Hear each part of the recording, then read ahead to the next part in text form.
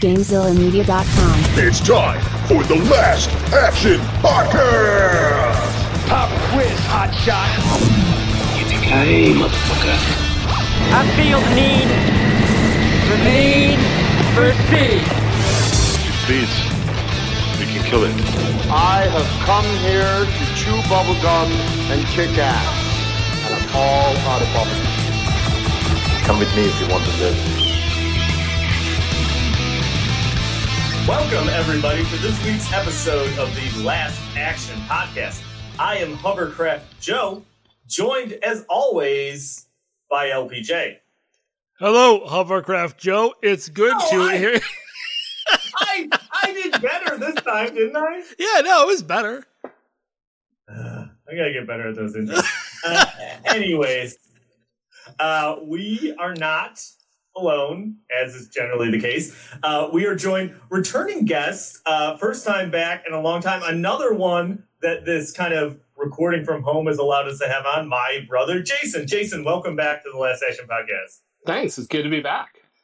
And then we might have teased it at the end of last episode. Also joining us for this episode, fan favorite? Question mark. Jody. Hello, Hovercraft Joe. That's rude. And I just called you a fan favorite. No, you said fan favorite with a question mark. No, that's true, I did. So, we are all here today to talk about, and this is kind of an interesting one because when we asked my brother to be back on the podcast, we were kind of going back and forth about movies. This is one that he had suggested initially, but we didn't do. And then we were kind of like, it was one of those, is this an action movie kind of debates? And yeah, maybe this one, a lot of people will be like, yeah, it's not straightforward, but I feel like we should say we're doing the Goonies. Okay? I feel like that this movie, it's not a straight up action movie, but what would you classify it as? It's an adventure movie. And adventure is like a subgenre of action as far as I'm concerned. Yeah, 100%. I mean, it's basically like an Indiana Jones movie. And I would consider it Indiana Jones. Indiana Jones has a stunt spectacular at Disney. It's an action movie. This is sure, it's a subgenre, but this is an action movie. You know, last time I was on, I did Aliens, and I think if you look at the action to total runtime ratio for Goonies versus Aliens, this is probably much more of an action movie than Goonies than Aliens was. Yeah, I mean, this movie starts off with a freaking prison break and a car chase. Like, you don't get much more action movie than that. Yeah, no, it's definitely action. Okay. So why did you pick this movie, Jay? You know, I don't see a lot of action movies, and I feel like all the action movies I've done, you guys have seen. And this is a movie that I've always loved from back from my childhood, and so I was excited to get the chance to talk about it with you guys. Okay, fair enough. LPJ, what do you have like about this movie? What are your like kind of your first memories of this? It's weird because I don't know that I've ever sat and watched this movie front to back. Really? I know. What? Yeah, hold on. I've always seen bits and pieces of it. Like I know I've seen the entire movie a couple times, but I've never just sat and watched it. This is really the first time, because I would usually catch it on TV and I would pick it up at like, very close to the beginning, but not right at the beginning, or I'd watch it from the beginning and like have to go do something and not catch the end of it. But I've never sat and just watched it end to end. It's really interesting because I always thought of this as like one of the canon of like childhood 1980s movies. Like this and Star Wars and Princess Bride maybe were the two that you had seen. Yeah, well, you're right. I mean, it is definitely a kind of an 80s touchstone film, but for whatever reason, we never really, it never resonated in our house. Like, it was never one of those ones that we watched. I was much more into watching like Beverly Hills Cop or, stuff with guns and boobs. That's pretty much what I watched.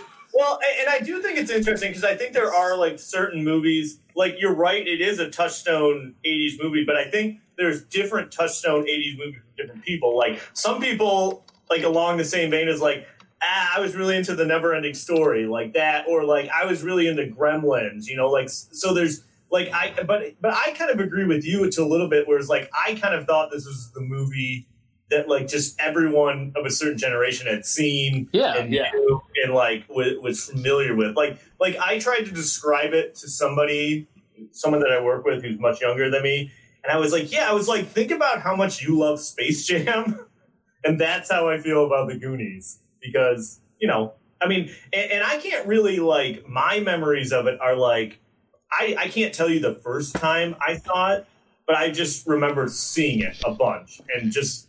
I've just seen it a ton, but I can't pinpoint that first viewing of it. But I feel like we've always had it, you know, on VHS or DVD or whatever. So, but what about, no, this is interesting because like I said, Jody, this is your first time viewing it, correct? I saw it Monday. Was the first time I saw it. That's wild to me. Bits and pieces, like I've heard of it. I knew what it was, and like I've heard like some iconic things from it. And seen that, but I've never seen more than like 10 minutes of it until Monday. So this is your first full viewing of the Goonies. That's wild to me that like it being, you know, that we're all roughly the same age that you have never seen the whole thing before. That's wild. Those movies that Jason listed, I didn't see Star Wars until they re-released it in the theaters when we were in high school.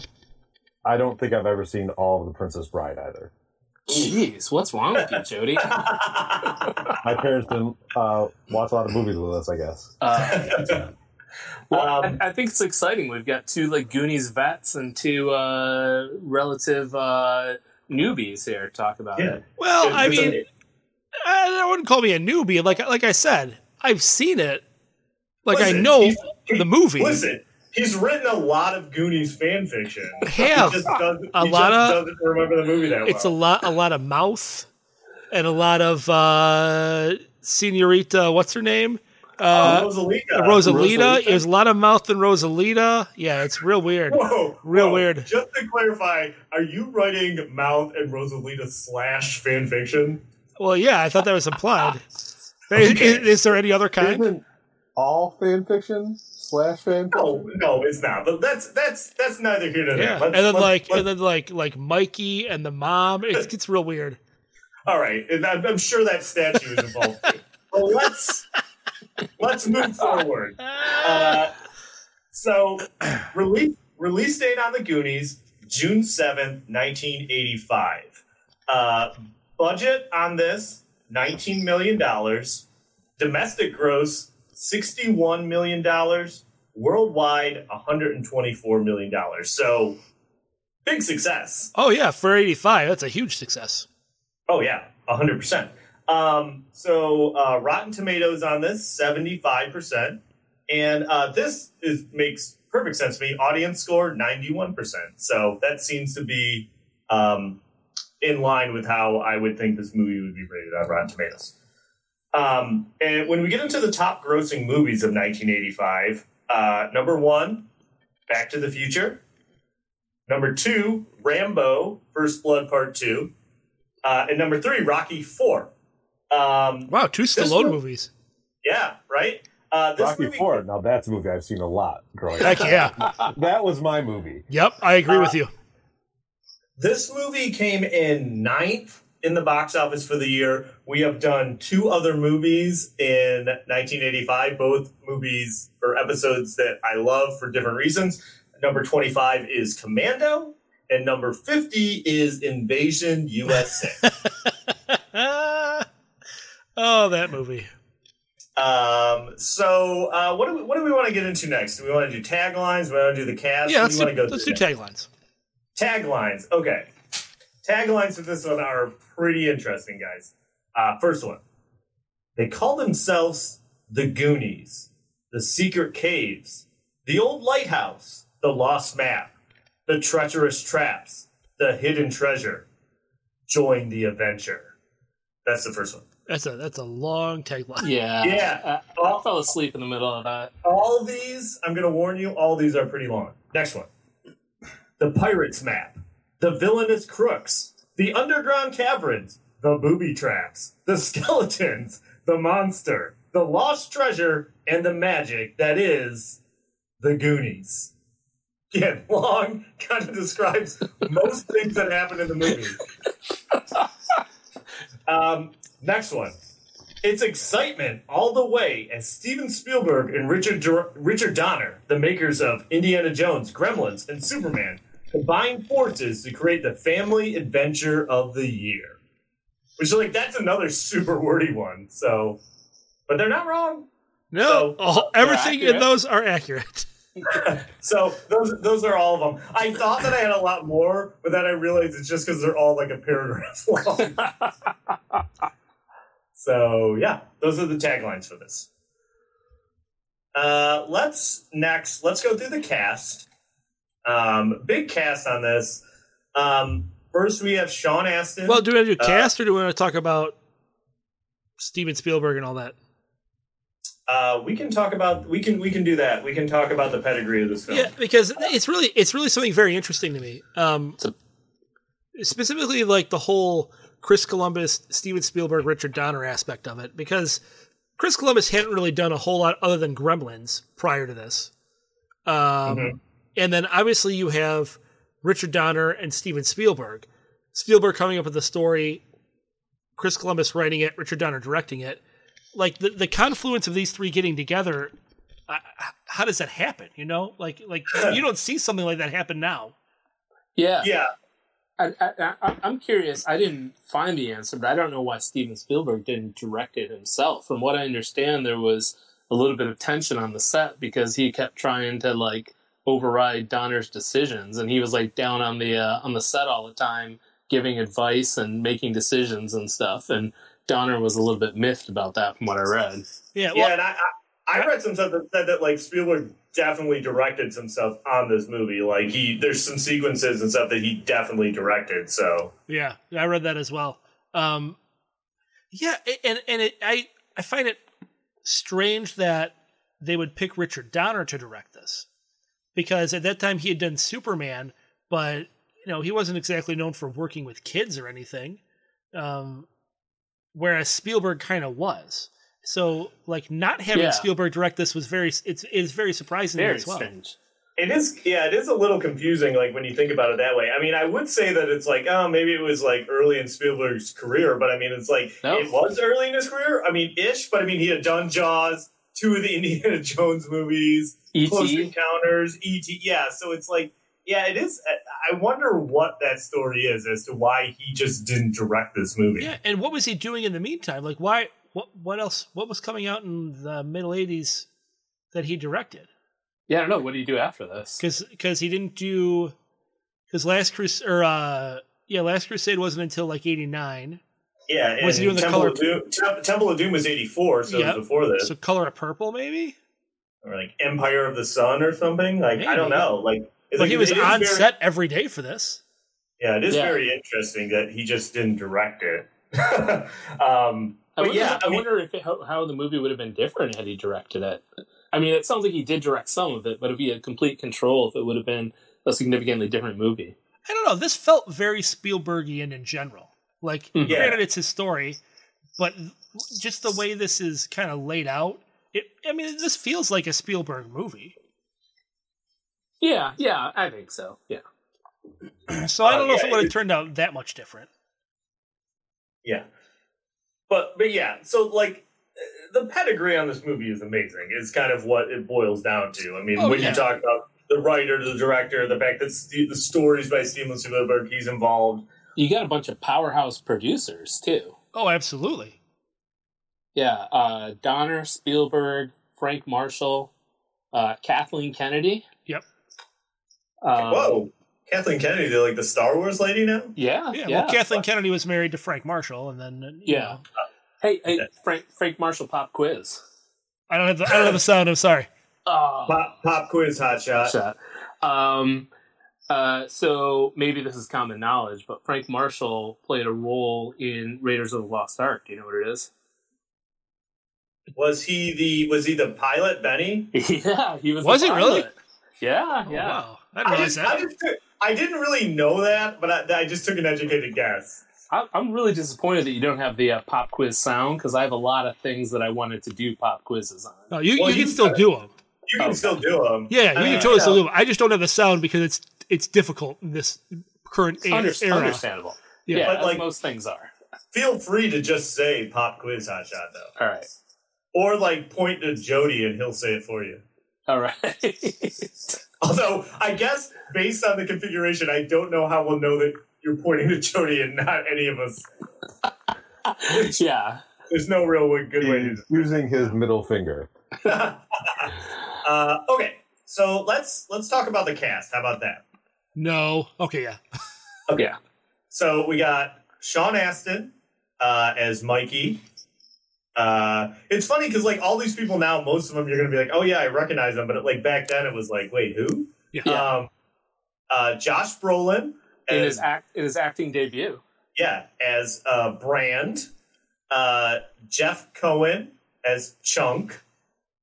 Corey Feldman as Mouth. Kerry Green as Andy. Martha Plimpton as Steph. I'm probably going to butcher this. Kei Hui Kwan as Data. That's pretty good. All right, thank you. John Matsuzik. Matsuzik? Whatever. As Sloth. Robert Davi as Jake, who me and LBJ will tell you played the villain in License to Kill. Yep. Yeah.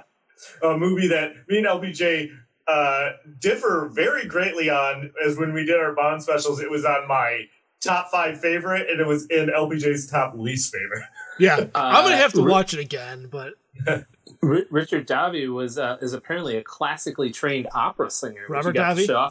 Yeah, whatever his name is. Yep. He got to show off his skills quite a bit in the movie. He actually singing. He has like a Sinatra-esque band, and he releases all kinds of albums. He's got a ton of different albums. Huh. And then we also have Joey Pants. Pants. As Francis, Anne Ramsey as Mama Fratelli. And that's, I think, kind of the major ones. But then you start to get into the real gems when you dig deeper into this cast here. Okay. Mrs. Walsh, Mikey and Brand's mom, played by Mary Ellen Trainor. She was in Die Hard and Lethal Weapons 1, 2, and 4. And she was the mom on Parker Lewis Can't Lose. Was she? Parker Lewis Can't Lose, Yeah. She was? Yeah. And then this one really blew my mind. Keith Walker played Mr. Walsh, Brandon and Mikey's dad. He went on to write the script for Free Willy. Weird. Yeah. That is a wild fact. Steve Anton played Troy. He wrote and directed the movie Burlesque. Wow. Yeah. You are blowing our minds here. Yeah. The best is coming up here. I'll do this one first. Nick McLean, he has a bit role. He's Mouth's father. He's like the plumber at the beginning of the movie. He was also the cinematographer for this movie. And he was the cinematographer in Staying Alive, Short Circuit, Spaceballs, and Mac and Me. Oh, Mac and Me too. Okay, good. Yeah. And then here's Mac and Me. Here's the last one. Not to get into the plot, but when they're banging on the pipes and they show the shower in the country club, there's 3 guys in the shower. One of them has an eye patch. Yeah, I thought that was so weird. His name is Newt Arnold. What is his claim to fame? He poked his eye out with it was a terrible fireworks accident. It was so close. He directed Bloodsport. And he was the assistant director on over 60 films, including Godfather 2, Last Action Hero, Ladybugs, Teenage Mutant Ninja Turtles 2, Invasion USA, and The Jerk. Wow. See, you're telling me all this? Okay. The guy in Goonies in the shower, the old man with the eye patch, directed Bloodsport? Yes, my mind is just as blown as yours. How did you hold on? How did you dig this stuff up? Number one. Number two. No, refer to number one. I spent a lot of time on IMDb with the bottom half of this cast. Wow, that is Bananas. I think you remember when my brother was on for Aliens. Remember the stack of notes that he had when he came in for? We are 20 minutes in, and we haven't even touched the plot yet. All right. We got to talk about music, too. That's true. Oh, can I get one more? Yeah. Paul Turpin played the sheriff. You know, when Chunk calls and tells him to come and doesn't believe him. That guy was in all 4 Lethal Weapon movies, playing a different character each movie. How about that? There we go. Yeah. There. Okay. All right. I'm done. All right. So before we get into music, let's run through the networks, and we're going to do these fast. I'm not going to call out your name. I'm just going to say the person's name. Each of you give me a guess. We're going to buzz through them because I got a bunch of them. Let's start with Ki Hai Kwan. What do you think? 5. 3. 1. Yep, 1 million. Got it. What about Richard Davi? Robert Davi? Yeah, Robert Davi. 15. 200,000. 5. 2 million. What? Martha Plimpton. 2 million. 3. 5. 5 million. Good job, Jody. Wow, Martha Plimpton has more money than Robert Davi? Yeah. She Corey has all that Feldman. Raising Hope money. Oh, yeah. Corey Feldman. Ooh. 2. 4. 500,000. 1 million for him. Joey Pants. 6. 7. 15. 8 million. The obvious choice was 8. LPJ. Josh Brolin. Oh, man. I'll 15. say 65. Jody. 27. 35 million. Sean Astin. Oh, he's got that sweet Super Agent Oso money. 25. Jay, you know what I'm talking about. I know. Secret Agent Oso. It's a kid's cartoon. He's the voice of a bear. 25. I said 25. Oh, okay. 30. 40. Only 10, actually. So What? he's not That is investing. blasphemous. Okay, I got 3 more for you. Richard Donner. Oh, boy. He's still alive, 90 years old. 200. 150. Jody? 7 million. $100 million. Cyndi Lauper. 80 million. Okay. 18. Okay. 25. $50 million. Hey, good for him. And then finally, Steven Spielberg. $1 billion. 790 million. 450. $3.7 billion. Wow, this is I knew we had over $1 billion. I should know how much. I mean, I'm not surprised if Yeah. you're like Steven Spielberg has a couple $1 billion. I'm like, that seems to make sense. Well, he's got Amblin Entertainment. He's got DreamWorks. He's got all that stuff. Yeah. Okay. Does he still own that submarine restaurant in Las Vegas? No, it went under. Yes. Yes. Oh, it was And it was the drowning in LPJ debt. isn't doing any better than that. Yeah. Show's Well, over. You know what? Show's Thank you. over. Good night. Episode done. We learned about that the guy with the eye patch directed Bloodsport, and Nopser made some submarine jokes. We're done. Uh-huh. Okay, music. I want to talk about the music for this. The score. I just threw my notes on the ground that had the name of the composer on it. So somebody's gonna have to help me out with that. Dave Grusin. I like the score to this, Yeah, it was good. but I think go ahead. There's that song that they play in the score at the end when like the ship at the end coming out. For some reason, it always strikes me. It sounds like some other movie, and every time I hear it, I'm like, "Oh, that's that song for something else." And I looked it up, and it's not. It's original to this, but it certainly sounds like something else. It's good score.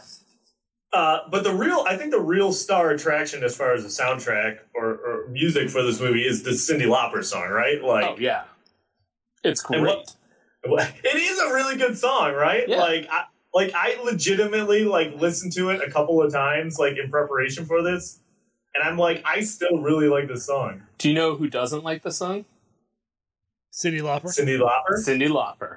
She reportedly hates this song. She wouldn't let him put on her first greatest hits. She stopped playing it in shows in 1987 and didn't play it again until 2004. She wanted to call it Good Enough, and the label made her put Goonies into the title. Yeah.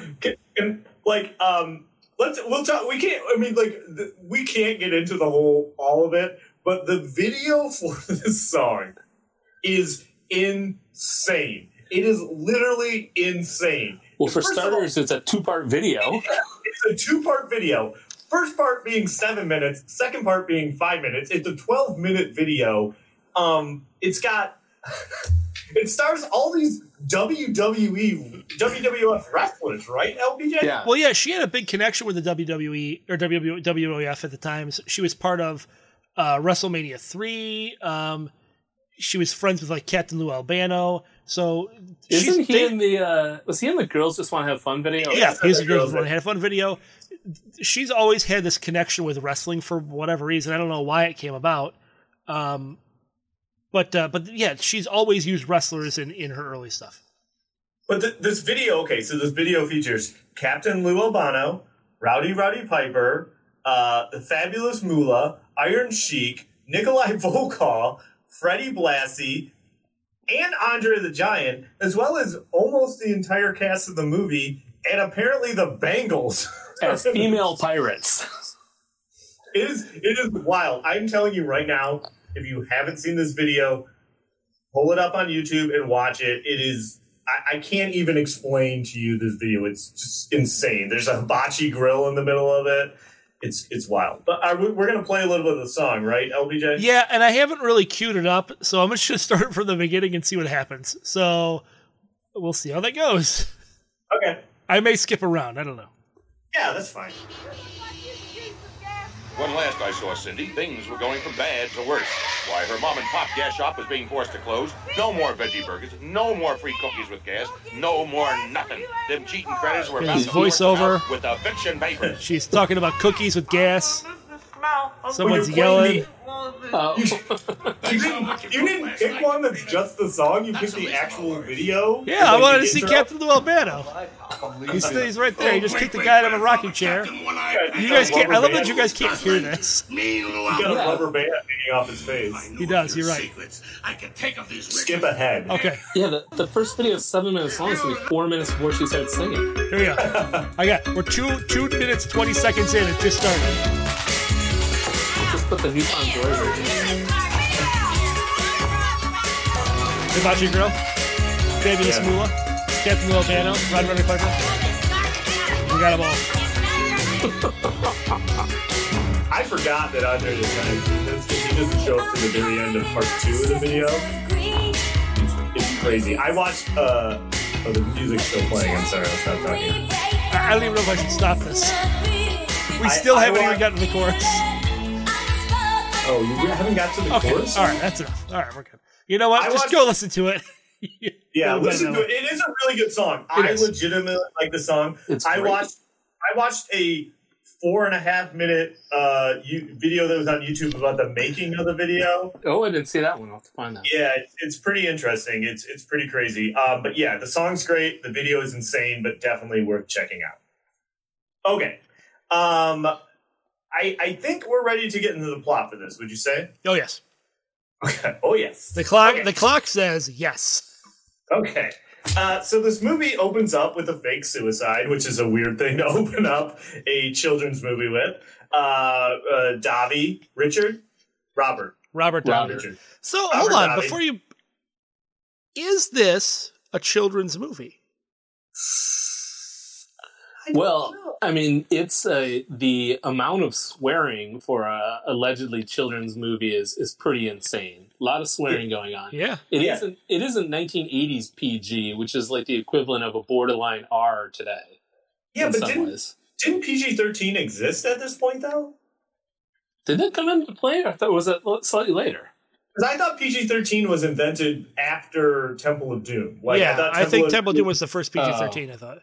Yeah. So, but yeah, I did see that the shit is uttered 19 times in this movie, which is pretty crazy for an alleged PG-rated kids movie. Hold on, not that we're the swearing police. I'm just saying. No, we're not the swearing police at all. No, far from it. We're not the swearing police. But yes, it is a little surprising that this movie has so many obscenities in it when it's allegedly. But I think it is that kind of thing where it's like 1980s kids movies were like a little bit darker and different. Yeah, than well, like a kids movie The today. Bad News Bears is considered a kids movie, and if you've ever seen the original Bad News Bears, that movie is something to see.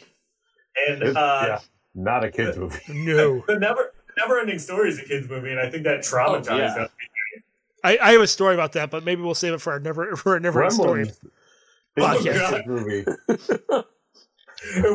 I'm just gonna say I'll do a Never Ending Story episode, but I haven't seen that movie in a long time. Sign me up for it. All right, sorry. Okay, Plot of the so movie.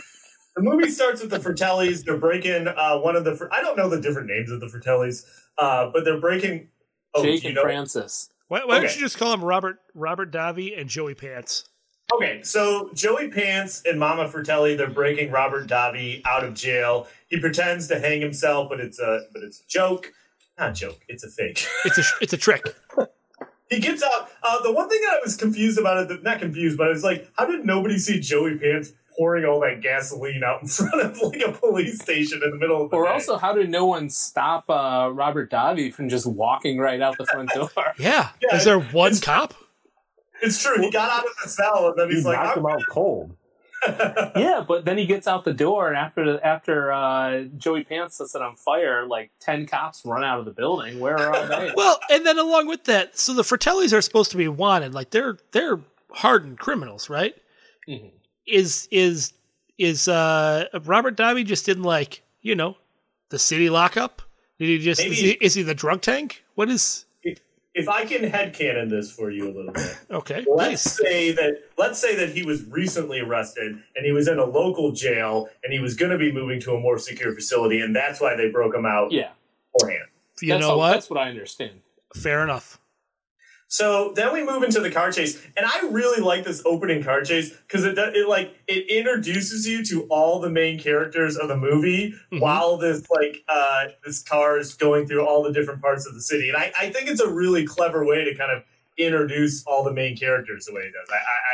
I agree, and it serves as a plot point later on in the film, which I again never connected the two because I hadn't seen it all the way straight through. So, it's good.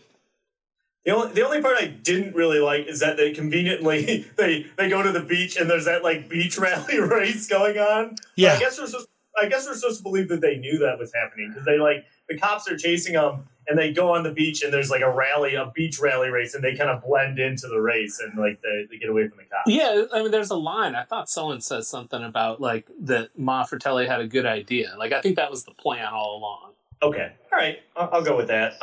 So then we're introduced to... I just realized now, we're introduced to Mikey and Brand, who are brothers. In my note, I say Thanos and Rudy are brothers. And I was also like, Brand is a weird name, but I guess it's short for Brandon. Like, his name is Brandon, and Brand's like his nickname. Yeah, nobody has a regular name. You never really know their regular names until, I think, later on in the end. Everybody's called by a nickname in this film. Or maybe in the novelization. No, they're all nicknames in there. Maybe they say their real names at the end, but I didn't get there. Okay. So we're kind of introduced to... This is where we're getting introduced to all the Goonies. And somebody help me out. I think I get it, but explain to me where the name Goonies comes from. So the area where they live is called like the Goondocks. It's like the poor part of town down by the shipping docks. Okay. And so, henceforth, they're the Goonies, the people that live in the Goondocks. Gotcha. So we're introduced to all the Goonies. Mouth, who's played by Corey Feldman, who is called Mouth because he talks a lot. Chunk, who's fat. And I have to say that, like, looking at it now, like, the truffle shuffle's a little questionable, right? Like, yeah, so do you know that when they filmed that, he was so embarrassed about it that they had to clear the set because he was, like, traumatized that he was a fat kid and they were making him dance like that? Also, Jeff Cohen showed up with chicken pox, and he was too afraid to tell anyone because he thought they'd fire him and recast him. If you pause it, you can see the chicken pox all over his stomach. Yeah. Wow. Interesting. Yeah. So he does the truffle shuffle. Also, I have to say, like, that gate opening, like, it's cool to watch, but it's like, that's a little overcomplicated to open the gate, right? It's like this Yeah. Rube Goldberg, like, bowling ball, chicken hatching an egg, and like, It doesn't fit for Mikey. Like, it seems like that would be the gate opening for Data. For Data, yeah. Who goes up, resets How do it they know every the single chicken's time? going to have an egg every time they open the gate? I don't know. Chickens have a lot of eggs. So then we're introduced to Data, and I have a note that says, "Is Data offensive?" Yes, probably. Yes. He's probably very offensive. Well, no more offensive than Short Round, right? Well, that's true too, which leads to a conversation that me and Jody had where we're like, before we did the research, we were like, is Short Round and Data, is that the same actor? Or... The answer is yes. Yes. The answer is. I felt better about that after I saw that. So, but yeah, this is kind of like we're introduced to all the Goonies at once. Data, like, by the way, I got to say this about Data, like that, like suction cup that he shoots across, or like that. I don't think that would hold him or whatever he shoots across. No, it would not. Okay, so the main thing is that the Goondocks where they live, it's getting bought out by like these rich people. It's going to be turned into a golf course. So this is like their last weekend in there. They're all going to move and go to like different locations. Like Data's moving to Detroit and all this stuff. Their mom shows up. She has an unexplained broken arm. They never tell you why. She's with Rosalita, who is also offensive, by the way. Right? Yeah. Because essentially what she is like unpaid. She's an unpaid migrant worker, essentially. Like she's those people that Fransky picks up in front of Home Depot to do his like his yard work or whatever. I've got a Rosalita pop quiz. Okay. No. Don't say pop quiz hot shot because it's not actually a hot quiz. I just want to say she took all the jokes that Mouth says are written in English. She translated them all into Spanish, and she taught Mouth how to Corey Feldman how to say them all. She tutored him in Spanish to sound more natural. That's interesting. Yeah, because that's the funny bit where like Mouth can speak Spanish and like they go through the house and he's like saying all this like terrible stuff and like translating it. Like it's actually a pretty funny bit. I kind of like it. I don't like that Mikey's mom's like, be careful, you'll come down with asthma. And I'll let you know I have asthma. You don't come down with asthma, you just have it. And sometimes. Oh, man, and that's the other thing. Like for the amount of times he hits that inhaler, he should probably be in some kind of hospital for the level of asthma he has. They shouldn't let him out of the house. He should be wearing a respirator at all times. Yeah. And I will say I was confused. Like, it didn't even occur to me that Jody was watching it this week. And I just get a text from him. It's like, how many times do you use your inhaler a day? And I gave him like an honest answer. Very honest. He's like, well, it's been a while. I've been using it a long time. So no more than like twice a day. Yeah, like twice a day at most. Like Asher has asthma, and he'll use it like maybe before gym, and that's it.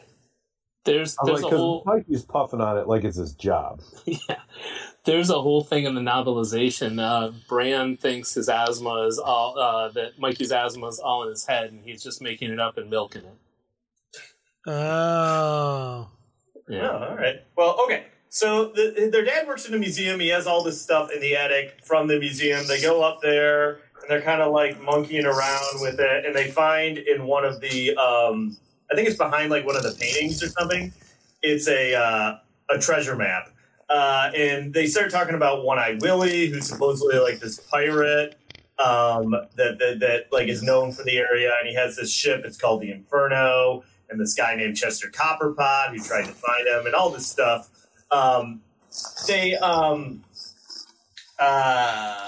Gosh, I'm losing my mind here about the plot. So they decide that they're going to go and try and find this treasure because they're like, well, if we get the treasure, then we can stop them from turning us into a golf course, and all this stuff.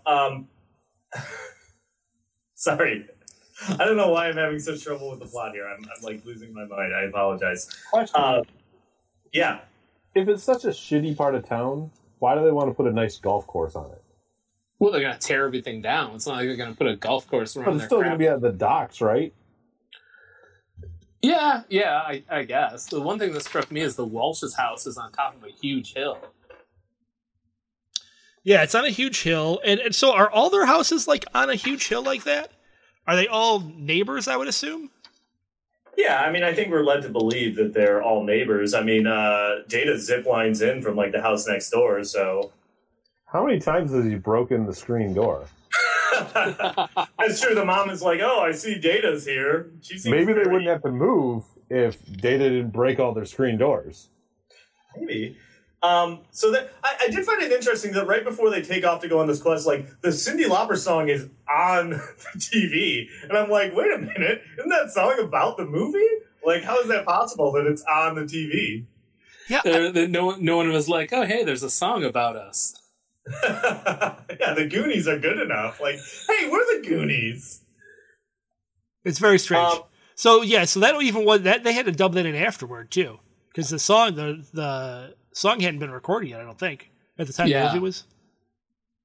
But is the video actually on the TV, Joe?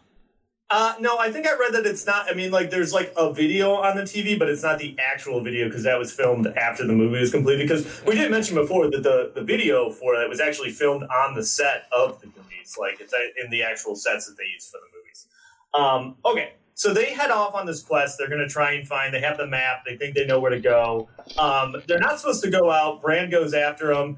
They let the air out of his tires, so he just totally steals that bike from that little girl. Well, and he flips out. He's like, it's like they like ran over his bike with a car or something. You'd think that it was like he was never going to ride it again. Yeah, it's like they just let the air out. They didn't even slash them. They just let the air out of the tires. And even if they slashed them, they're bike tires. You could buy new bike tires. That's true They had to too. mow so many lawns. Yeah, No, that's I true. know. Well, it's not going to matter now. And I can't decide if I like this or dislike it about the movie, but like I think it does a good job of capturing. I have a note that just says like the Goonies are very excitable because they're always all yelling at the same time and like talking over each other. And I'm like, part of me is like, this is kind of annoying, but also I'm like, I feel like that's how kids really would be, though. Erin will not watch this movie because she saw parts of it and she's like, there's too much yelling. I cannot watch this movie. She will not watch it because of all the yelling. I read that one of the directions that Donner gave the kids all the time was big eyes. When he wanted them to be excited, he kept saying big eyes. So it said, I read like you should think about that when you're watching the movie and count how many times the kids have big eyes. Which is like it was just like hanging out with LPG or hanging out with Hovercraft Joe and Dave.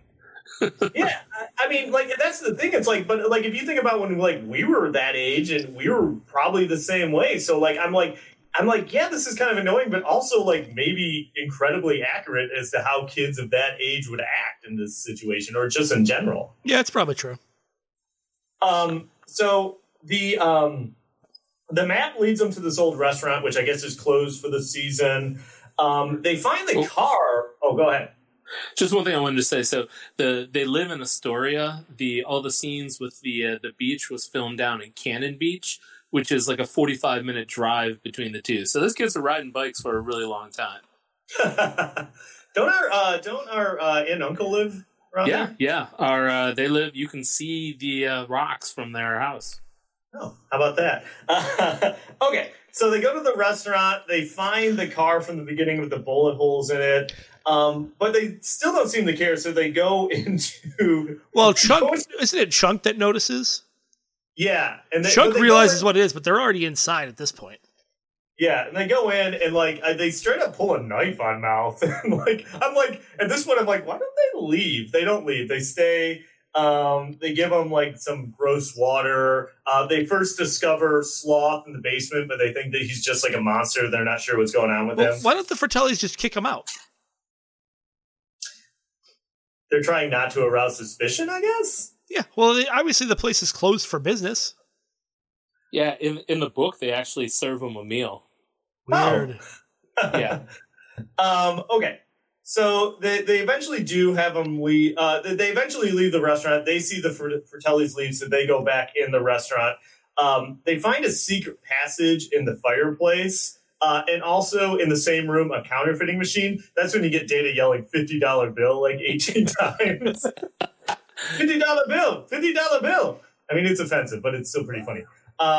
So there's a counterfeit printing press, which I guess we're led to believe is like the Fratellis like main criminal enterprise, but it's not. It's kind of touched on a little bit, but like that's it. Like we don't really get any explanation of it, I guess. So they go in, they find a dead body in the freezer, which again, for like a kid's movie, there's just this like frozen corpse. Yeah, it shows up. It's supposed to be some FBI agent that was chasing him. Yeah, like an FBI agent came to find him and they killed him and put him in the freezer. So it's like, ooh, boy. So they all hide in the freezer.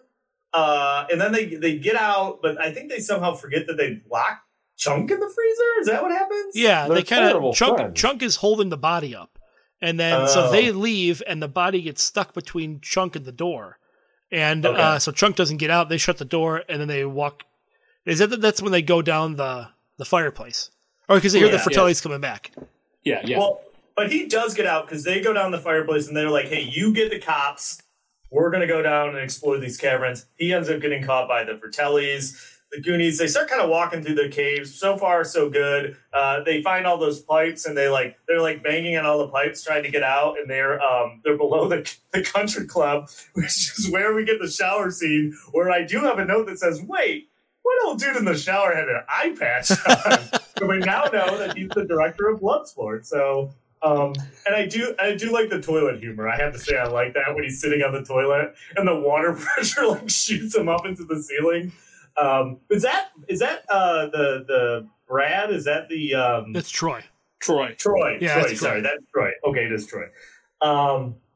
And I do also like that, like, the Fratellis are questioning Chunk, and he sells them out immediately. He tells them everything that's going on, like, right away. Like, he doesn't even, like, which is kind of funny, and it fits for his character, but I do like the fact that it's not even like, it was like, hey, there's a treasure map. They went down there to find it, and One-Eyed Willie. Yeah, he sings right away.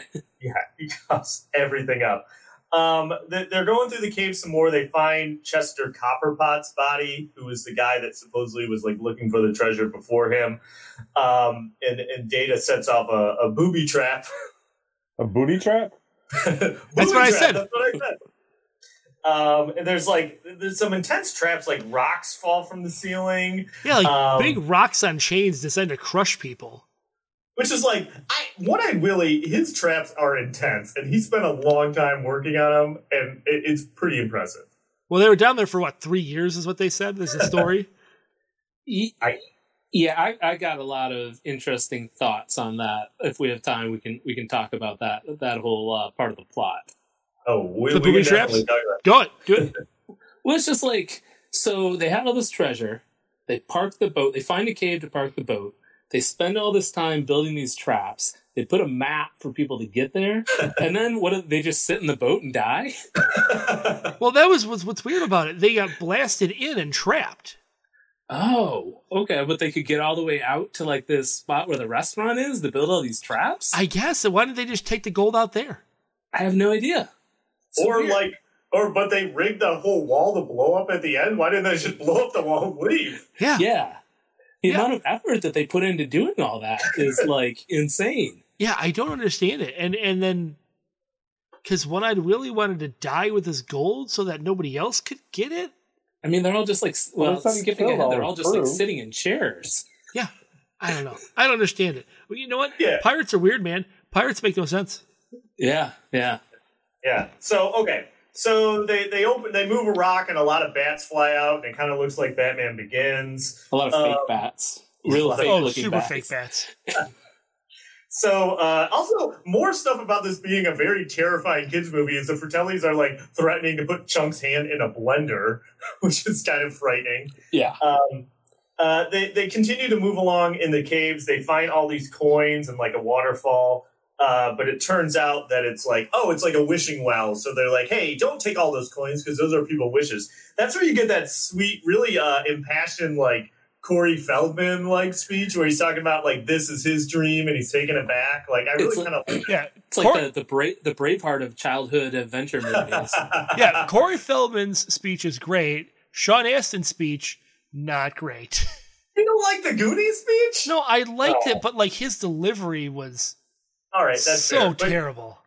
I kind of do forget about because I always remember the Sean Astin one, but the Corey Feldman one always sneaks up on me. Oh, this one's mine. Yeah, he's like, I'm taking this dream back. You know, it's really good. And so they just happen to. Troy just happens to be at the top of the well when they're there, which is slightly convenient. they're gonna like lift him up, but that's like you said when Mikey gives his inspirational speech where he's like, "Hey, you ride up Troy's bucket and it's all done." It's like up there, it's our time. No, up there it's their time. Down here, it's our time. It's our time down here. I was gonna memorize the whole speech, but I didn't. So in the novel, the speech goes on 4 times as long. He tells a story about when his dad was on Let's Make a Deal. Oh, jeez. It's really weird. It's so weird. You got to read this book. Check out this novel. How did you find the novel? Can I ask? It's on Amazon. You can buy it. Okay, so they agree that they're all going to keep looking for the treasure because they're going to try and find a way to save their hound. That's where you get that. Like, I like it's funny, but like when Troy's like, "Andy, you Goonie," like it's so ridiculous that he like. But like everyone knows him as the Goonies, and now she's. Well, is she a Goonie though? I mean, now she seems like she's a rich kid. She is a rich kid, yeah. Sorry to keep going back to the novel here. Please. It really expanded. In this particular scene in the book, right after they put the sweater up, she takes the Goonies oath and swears to become a Goonie, and from that point on, she's an official Goonie. Oh, all right. Goonie oath. And then they realize they're standing in a pool full of leeches, and they're all covered with leeches, and they freak out. Fair enough. So, like, a side note while this is going on, like, the Fratellis put Chunk in the room with Sloth. And somebody, how would you describe Sloth? He is a genetically deformed person. Yeah, he's severely deformed, developmentally disabled. Yeah. But he likes watching TV, and they keep him chained up. Him and Chunk become friends over a Baby Ruth, which is like, I can see that. I like Baby Ruths. I don't know what you got. I don't think I've ever had one. Really? Yeah. It's just chocolate and peanuts. It's good. Can you get some more? The guy, going back to the cast a little bit, the guy that played Sloth, John Matusek, that guy won 2 Super Bowl rings. Yeah. Wow. How about that? I did not know that. Yeah. Sloth rips the chains out of the wall, and then the thing that's weird, he kisses Chunk on the lips, which I'm like, uh-oh. It was the 80s. It was different then. Yeah, there was no COVID. They set off another trap in the caverns, and again, I have a note that says, "Man, what I really like. He liked complicated traps. Like, I can't remember. This is the one where Data saves himself with the. Now, here's the thing. I always thought it was the pinchers of power, right? Yeah. But my captions told me it was the pinchers of peril, which I know. Pinchers of power. No, I thought the exact same thing, Joe. I always thought it was pinchers of power. Novel says pinchers of peril. Yeah, it was weird because the captions for the first time he used them said pinchers of peril, and I said, no way, the pinchers of peril? But then later on in the movie, in the caption said it was pinchers of power, so I'm like, could they just not tell what he was saying? It's just bad, but... and also, there's no way the pinchers of power would stop him from falling. Those that was the unbelievable part. Those chattery teeth on a spring, and they grab onto the wall and stop him from falling, and it's like... All right, come on. Chunk calls the police, but they don't believe him. That's where you get that little subtle Gremlins reference, where he's like, "What about when you told us about all the little creatures invading the town and stuff like that?" So they all take a pee break. Andy kisses Mikey, thinking it's Bran, because she's like, "I'm going to kiss you with my eyes closed." And then they have that little joke where he's like, "I didn't think you wore braces," and like Martha Plimpton's like, "Ha ha ha ha ha." Meanwhile, the Fratellis have followed them into the cave, and they catch up to them super quick. Maybe it's because the Goonies sprung all the traps. I don't know. But they already catch up to them. Data uses his slick shoes, where he shoots like oil on the back of his shoes. Then they get to like the trap where it's like the creepy skeleton piano, and like Andy knows how to play piano, so she has to play this music that's on the map. I kind of like that though, because every time she plays a wrong note, like a different part of the floor falls away. It's kind of cool. I like that. And I love that when she says she can't tell if it's an A sharp or a B flat, which is the same note. The same note, yeah. I did not know that. So they get through that trap, and then they go down that water slide, which is awesome. That always to me looks like so much fun when they're going down that water slide. Like, oh yeah. it had to be fun for them in real life because they got to slide down it. The only thing I don't get is that they all enter at the same point, and then there's like 5 different exit points. It's like in mini golf when you hit it in the thing, and then you don't know where it's going to shoot out at the end. I thought that was a little weird. Yes. Yeah. Go ahead. No, go ahead. I was going to say, then you see the pirate ship, which they actually built, like, in real life. That's the crazy thing to me, is that that's, like, a full-size pirate ship that they actually built, and that they didn't show, like, they wanted to get a legitimate reaction from all the Goonies, so they didn't show them, the kids, like, they didn't, that first time they see the pirate ship is, like, the first time that they saw it in like, the movie, so they got their... Well, sort of. Oh, it's just the Brolin thing, right? Yeah. Josh Brolin dropped an F-bomb, and so they had to reshoot the whole scene, so they lost that footage. Also, like, I don't remember exactly why, but they get on the pirate ship, and I have a note that says, I think Data's having a nervous breakdown, because he's, like, losing his mind, I feel like, when they're on the pirate ship. I don't have anything further than that, but... they find a room on the ship that's full of treasure, and like, I don't know if you got this far in the novelization, but I read in the novelization they're like, Mikey finds that One-Eyed Willie also has an asthma inhaler. I'm like, no. What? No, I didn't get that far. Yes, it says, let's see, I can tell you real fast. It says, in the novelization of the film, when Mikey finds One-Eyed Willie's skeleton, he discovers One-Eyed Willie has an asthma inhaler, which Mikey suffers from asthma, and leads Mikey to believe that he is One-Eyed Willie's reincarnation and is destined to find One-Eyed Willie's treasure. I'm like, pirates. That can't be true. No, they actually talk about that all through the novel. Like, he keeps thinking, like, at one point he thinks he hears, like, One-Eyed Willie's, like, voice. He thinks One-Eyed Willie is guiding him through the cave. He feels he's one with One-Eyed Willie. So he's high on asthma inhalers. Exactly. One thing I know is that pirates didn't have asthma inhalers, okay? I know that as a fact. Well, maybe not a fact, but I believe it. No, I would imagine you're probably safe saying that. So the Fratellis show up on the pirate ship, which leads me a note that says, so presumably the Fratellis went down the water slide then too, right? Yeah, presumably yes. But I thought you were going somewhere else. Like, when the kids get on the ship, they're looking for a way. They like do that one like trap that opens a door, and they have to bust in. They climb through it, and then when they're in that room, the Fratellis apparently just walk through a door. Yeah. True. It's like they do this whole like special thing. They get to the room, and then there's just like another door that walks in. It's like, oh, okay. But I'm like, how did the Fratellis sneak up on them? Because they had to go down the water side, splash in the water, climb up the side of the boat, and somehow they did all this, and the Goonies did not notice until they're in the room with them, right? Yeah. Yeah. Well, I mean, granted, all that water's coming down. It's probably pretty loud in there anyway. So they probably didn't hear them. Yeah. So the Fratellis make them like, they're like, they make Andy walk the plank. She goes in the water. And what was the point of that? Like, we're going to put you guys back in the water in this enclosed cavern. Well, if they had tied all their hands, they would have probably drowned. Then why did they just stab them with the sword? Or shoot them? They seem to have no problem shooting people, I feel. Yeah. Well, I mean, it is a kids' movie. They can't murder kids straight up, I guess. No, but indirect murder is, a little better.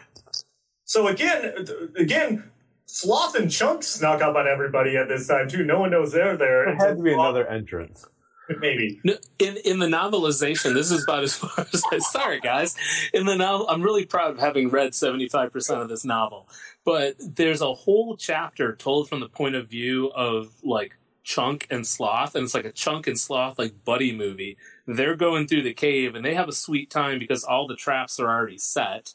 He knows where to go because he sees all the things his friends did. He's bonding with stuff, and it says they're like right behind the Fratellis like the whole time. So yeah, and there's a lot of scenes that were cut from the movie that depict all of that. Like there's a whole subplot with Chunk and Sloth that was cut from the movie just for time purposes.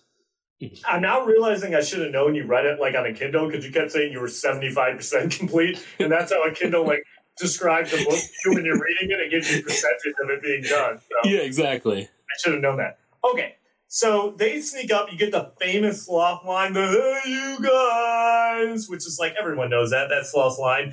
He's got a Superman shirt on, and they play the Superman music when he like reveals that he's got the Superman shirt on. which is like, it's fun because Richard Donner directed it. Also, they also revealed that apparently Sloth was messed up because Mama Fratelli dropped him when he was a baby. Yeah, and he somehow remembers that. Yeah, she's like, "Oh, I dropped you a bunch of time," and he remembers. I'm like, "What is going on?" So all the Goonies are off the boat. The Fratellis find the gold room. They take all the gold, but there's like a scale with gold on it. And Mikey's like, "Hey, don't take that gold to the Goonies. It's Willie's gold." But the Fratellis take it, and it sets off a trap, which is like, and the cavern starts falling apart, and like, I don't know exactly what's going on. The Goonies, they're trying to get out. Luckily, they have a stick of dynamite, and they use it to like blow a hole. But like Sloth still has to hold this big rock up so they can all get out. But then like a huge part of the wall collapsed anyways, right? Yeah, I think the cavern, like the trap was rigged to collapse the cavern on the ship to sink it. But the Goonies happened to have that stick of dynamite, so they were able to blow a hole in the cavern enough for them to get out. But the cavern was still falling down around them. Okay. So they get out on the beach, like the cops are there, their families show up. It's like this really sappy ending where they're all like telling the story. And I gotta say, I don't know why I have this note, because I know it's not part of the movie, but when he's like, I have a note, maybe you guys can help me out, that says, parts of you that don't work so good. And then I have that note too. What is she talking about? His lungs. Parts of you that don't work so good. And I said, comma, like boners? Question mark. That's what I thought too. Because that's when Andy's talking to Mikey, because they like talk about how they kiss, and he's like, oh, parts of you that don't work so good right now, but they will. And that's why I was like, oh. And so it can't be his lungs. What is his lungs going to magically start working? That's what you think. That's the thing. Like, oh, he'll grow out of his asthma. Yeah, I will let you know as a 40-year-old man, my asthma is still around. Go ahead. No, go ahead. Go ahead. The Fratellis get arrested. They see the ship go sailing off. I'm like, why doesn't someone try and stop that ship or go after it? They're like, there goes the ship. I guess it's gone. It's a full-size pirate ship. Where's it going to go that people can't find it? Yeah, that's strange. Why not go after it, get the treasure? And go ahead. It's just that's the point where Troy's dad shows up to make him sign the papers to foreclose. Sorry to steal your thunder here, but they're go ahead, please. They find the jewels in one of the kids' like marble bag. Yeah, Mikey's marble bag. Yeah. And Mr. Welsh starts like tearing up the foreclosure papers, and he's like, "There'll be no signing today or any day." And that's great because then he throws the pieces in the air, and you see like the pages he throws, and then there's like this mysterious other pile of paper that comes shooting in from like behind him. Uh-huh. I don't know where that came from. Well, and then what is a handful of jewels going to do? Like, how? Yeah, I thought that too. Like, what is it? Are they going to sell the jewels? Because ultimately, those jewels would likely be, given to a museum or I don't know who's going to belong in a museum. Some kind of finder's fee. Like, what do the jewels do exactly? Is it going to all of a sudden like have enough money for them to buy the town? I would like to say something else real quick, and I'm going to spoil a little bit of the novelization for you. But because like Chunk introduces Sloth to his family and is like, hey, you're going to live with us now. His family seems cool with it. Apparently in the novelization, it confirms that Chunk's parents actually do adopt Sloth. Yeah. Going far to throw him a bar mitzvah. Yeah. Oh, by the way, in the novel, every chapter there's a reference to Chunk being Jewish. Like they just keep milking that. His family applied to join the country club, but they were rejected because they were Jewish. I'm like, well, that is weird. That is absolutely a Steven Spielberg ad. Yeah. I really need to read this novelization. I had a note. I was like, how did Troy's dad know they were down there? Yeah. He just shows up. Also, I did read that Richard Donner has a cameo as one of the cops on the beach. He does, and most of the kids, their parents in the movie are their actual families. Oh, well, they look like him, so that makes sense. Yeah. But yeah, I mean that's the thing. They discover the jewels, they rip up the papers, and they all watch the boat like sail out to sea, and that's the end. That's the end of the movie. They save the Goondocks, and But like you said, I think I read that originally they said in the ending like that it didn't end on the beach. Like it was like they were back at the house and like Rosalita was like cleaning up Mikey's stuff and she found the thing of jewels at the house, but they decided to change it. So But yeah, I really thought they were going to go get the boat. yeah, they just let the boat go. Yeah. I was like, that's how they're going to save the Goondocks? Yeah, no. Just apparently 5 jewels in a marble bag is all you need. That's it. That's all it takes. Yeah. But yeah. I don't know. Do you have more plots to talk about? I got a couple other random. No, we made it through the plot. Throw out your random stuff. So in the DVD commentary, they talk about the fact that Michael Jackson was hanging out on the set all the time. Oh man. Because there was some Michael Jackson joke in like the beginning, and they said that they felt bad because they had to say it when Michael Jackson was there. Oh yeah, because they're talking about like, oh, what about that time you said that Michael Jackson stopped at your house to use the bathroom, chunk? Yeah. Yeah. I guess most of the other things I was going to talk about were are you going to do the thing where you talk about who was also was role up for these reversal? roles? Yes. Mm-hmm. Yeah. Okay. All right. I won't talk about that then. I guess the two other things that I wanted to say was how would you describe Martha Plimpton's character in this stuff? Like, well, how would you characterize her? She's like a tomboy? Like a tomboy? No. I don't know. I don't know how I would describe her. She's just like the best friend. I thought of her, if I were describing her, I'd say she was like sort of slightly nerdy, sarcastic, like sidekick. In the novel, when her character is introduced, like the novel is told in the first person by Mikey, and he says that she has a reputation for sleeping with a lot of guys. She hangs out with a motorcycle gang, and she's a smoker. None of which are in the movie. It's like a totally different character.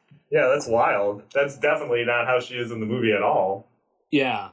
I guess I already talked about the Our Time speech, and that's just strange how it just keeps going on and on and on in the book. But he talks about how his dad's lucky number was 2, and he should have taken door number 2, but he took door number 3 because that's like what the crowd was yelling. And if he had took door number 2, they would have been millionaires. And then later on in the book, they reach somewhere and there's like 3 caves, and they're trying to pick one, and everyone thinks they should go through 3. And Mikey's like, no, door number 2. And they go through door number 2. And that's the right one. This novelization seems bananas. And last thing from the novel, Brand is severely claustrophobic. Apparently him and Mikey were caught in an elevator once for 5 hours and he flipped out. And in the movie, the whole time they're in the cave, he keeps having like going deeper and deeper into a panic attack. What? Yeah, I'm telling you, this novel is bonkers. I gotta check out this novel. Yeah. Sure, I don't even know what to say. The guy that wrote the novel read the script and he's like, I can do better than this. I guess so. And there's a whole chapter where before they get to the Oregon, they're floating across some huge underground lake, and they all start telling like random stories, and then the fog sets in and they're lost and they all fall asleep, and then they wake up and they're on the other side of the lake. And like, what was the point of that chapter? Weird. The one thing I want to mention before you get into role reversals, I don't know if you guys watched any deleted scene, but there's the deleted scene with the octopus. Yeah, I saw that. Did you guys watch it? Yeah. Where they're like, there's a scene, Jody, it's a deleted scene where they first show up before they get on the pirate ship, but there's a big octopus that attacks them in the water and like grabs Martha Plimpton's character, and they defeat it by Data shoves a radio in its mouth and it swims off. Yeah. And they mention an octopus. Yeah. When they talk to the Data parents. mentions it. And I didn't know what was going on. It's a deleted scene. You can watch it on YouTube. I'd watch it. Also, that octopus shows up in the second part of the Cyndi Lauper video. So I throw that out there. So, anyways, role reversal. LBJ. I only have 2. The first one was for Andy. It was going to be Heather Langenkamp, but they decided last minute that she was too old for the part and gave it to Carrie Green. And then for Mouth, Corey Haim was actually one of the original choices. Yeah, and he didn't get it, but he got Lucas, which Carrie Green also starred in, which is like her only other credit. Yeah, she didn't do a whole lot of acting film-wise. She did some TV stuff, I think. TV credits. I think she quit acting for a long time, and then she came back and did some TV spots. Here you go, LBJ. My useless Internet Movie Database fact of this movie is: Do you guys know what Corey Feldman's biography is called? I don't. No, I know what Sean Astin's is. Corey Feldman's is choreography. Whoa. It's pretty Sean good. Sean Astin's is There and Back Again. Oh, like The Hobbit. I like Yeah. I like it. All right. Well, I mean, do you have anything else? Any other facts, or has anyone gotten everything out that they kind of want to talk about this before we get into our ratings on it? No, I think I got everything. I guess the only other thing I see in my notes here is that the movie was filmed almost entirely in sequence, which I guess is really rare for movies. Yeah, I saw that too. I thought that was interesting because most movies are not shot in sequence at all. So I found it interesting. This movie seems like it would make sense to do in sequence because they really don't go back to any sets later on. Like it's not like they go back to the house at all. They don't go really, back farther into the cave or back to it's all moving forward the entire time. They don't really have the opportunity to go back at all. That's fair. I guess one last thing. I read that Chris Columbus's original draft of the script set the story in Ohio, which I don't even know how that would have worked. You're not going to have a pirate in Ohio. Yeah, and I saw that a little bit about that because it said that, I don't know how it would work, but it said that, like, he grew up in Ohio and it was really boring there, and they used to explore, like, old, like, coal mines and stuff like that. Yeah, exactly. So that's, like, originally that was going to be where it was set, but I think obviously it works out better this way. But agreed. So I think, are we ready to rate this then? I think we are. So. All right. Yeah. Let's hear the noise.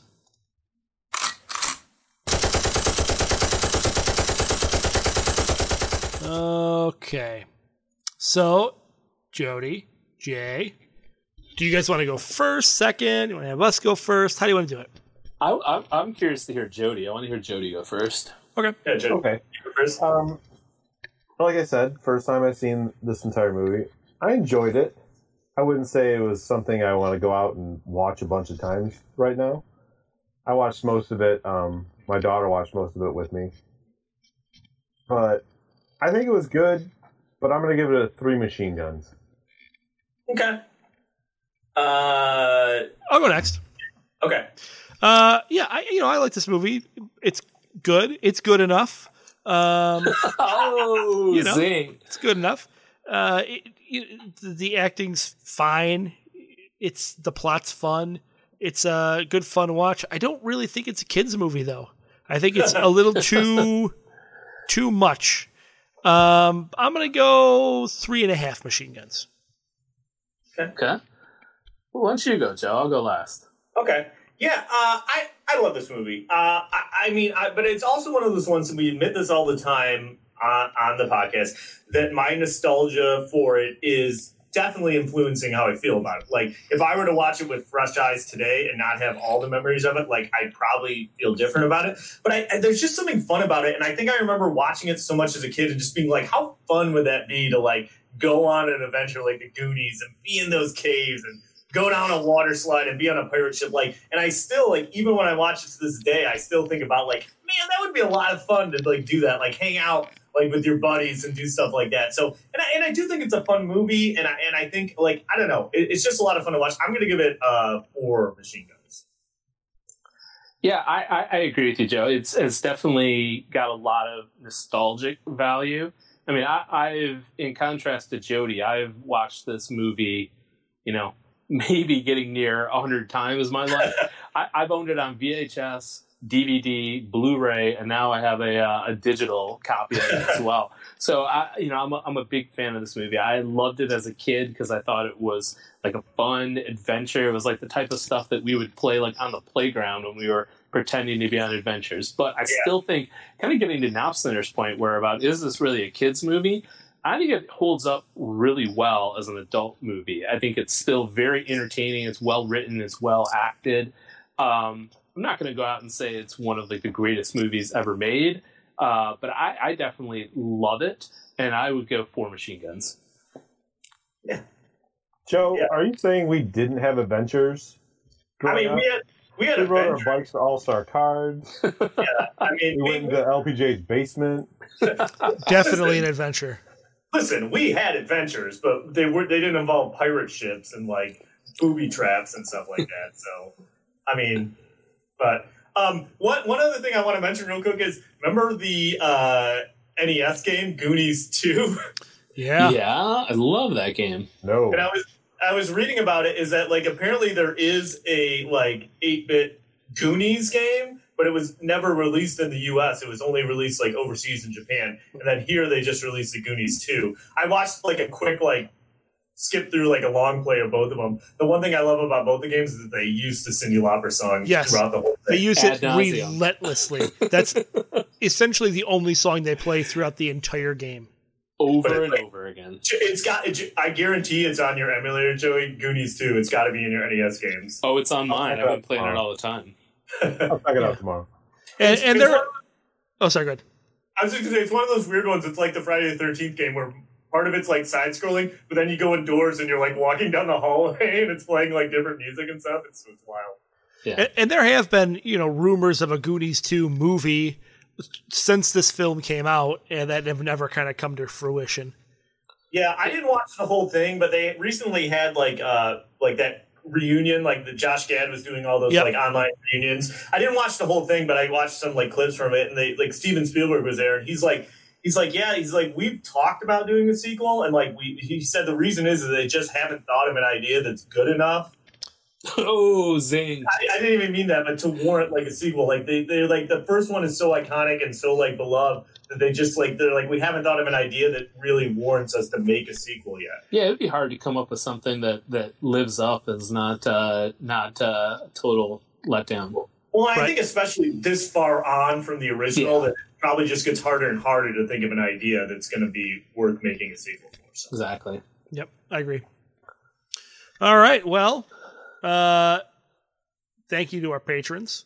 We appreciate you hanging out, listening to the show, and donating your money. We really appreciate it. And thank you to everybody who listens. We appreciate you equally. Check us out on Instagram and on Facebook and on Twitter and at GameZillaMedia.com, where you can find all of our podcasts, such as Hovercraft Joe. Well, you have the GameZilla podcast, which is live on Mondays and out in podcast form on Tuesdays. Yep. You have Wednesdays, you have Noobs and Dragon. If you need more LPJ in your life, that's the podcast for you. You get to hear me do a great voice, my awesome Jean-Claude Van Damme voice. Yeah, so take that for what you will. The entire time. That's why Sphinx quit the show. It's because he couldn't handle it. Hello, my friends. It's me, Jean-Claude Van Damme. He couldn't handle it anymore. And then on Thursdays, you have Legend of Retro, a show that we all love that LPJ and I have been on. We recently did a very weird crossover event with them where their episode came out like a month before ours. But check it out if you want to learn all about Kung Fu and Wheels on Meals. Meals on Wheels. No, Wheels on Meals. Wheels on Meals. Yes. Yeah, and then Noiseland Arcade, the Simpsons podcast, which is currently on hiatus, but you can still check out all their previous episodes. Yeah. There's something for everyone. There is definitely something for everyone. Jody, Jay, thanks for being here. Yeah, thanks for having me, man. Absolutely. Jody, thanks for being back for a record. I don't know how many times. We're going to call it a record now. We're going to put, you know what? No more chops. Enough chops. Enough chops. More Jody. Yeah. I do have something I want to plug for this episode, though. Oh. After watching it with my daughter, she's like, Teen Titans did this movie. And there is a Teen Titans episode called Booty Scooty. I woke up the next morning, or I got home for a walk the next morning, and Avery was watching it for probably the third time I've seen that episode. So that is the Goonies I knew before I watched this earlier this week. Okay. Well, that's good to know. My last thing will be like, if you listen to this and you're like, I've never seen the Goonies, I don't want to watch it, at least watch the Cyndi Lauper 2-part video. Yes. Because it can't describe to you the insanity of that video. It's insane. Cyndi Lauper's mom's in it. Cyndi Lauper's mom is like the lady painted green who's like chasing after him. I learned that in the making of video. So it's so weird. All right. Well, on that note, This episode of the Last Action Podcast has been terminated. But we'll be back.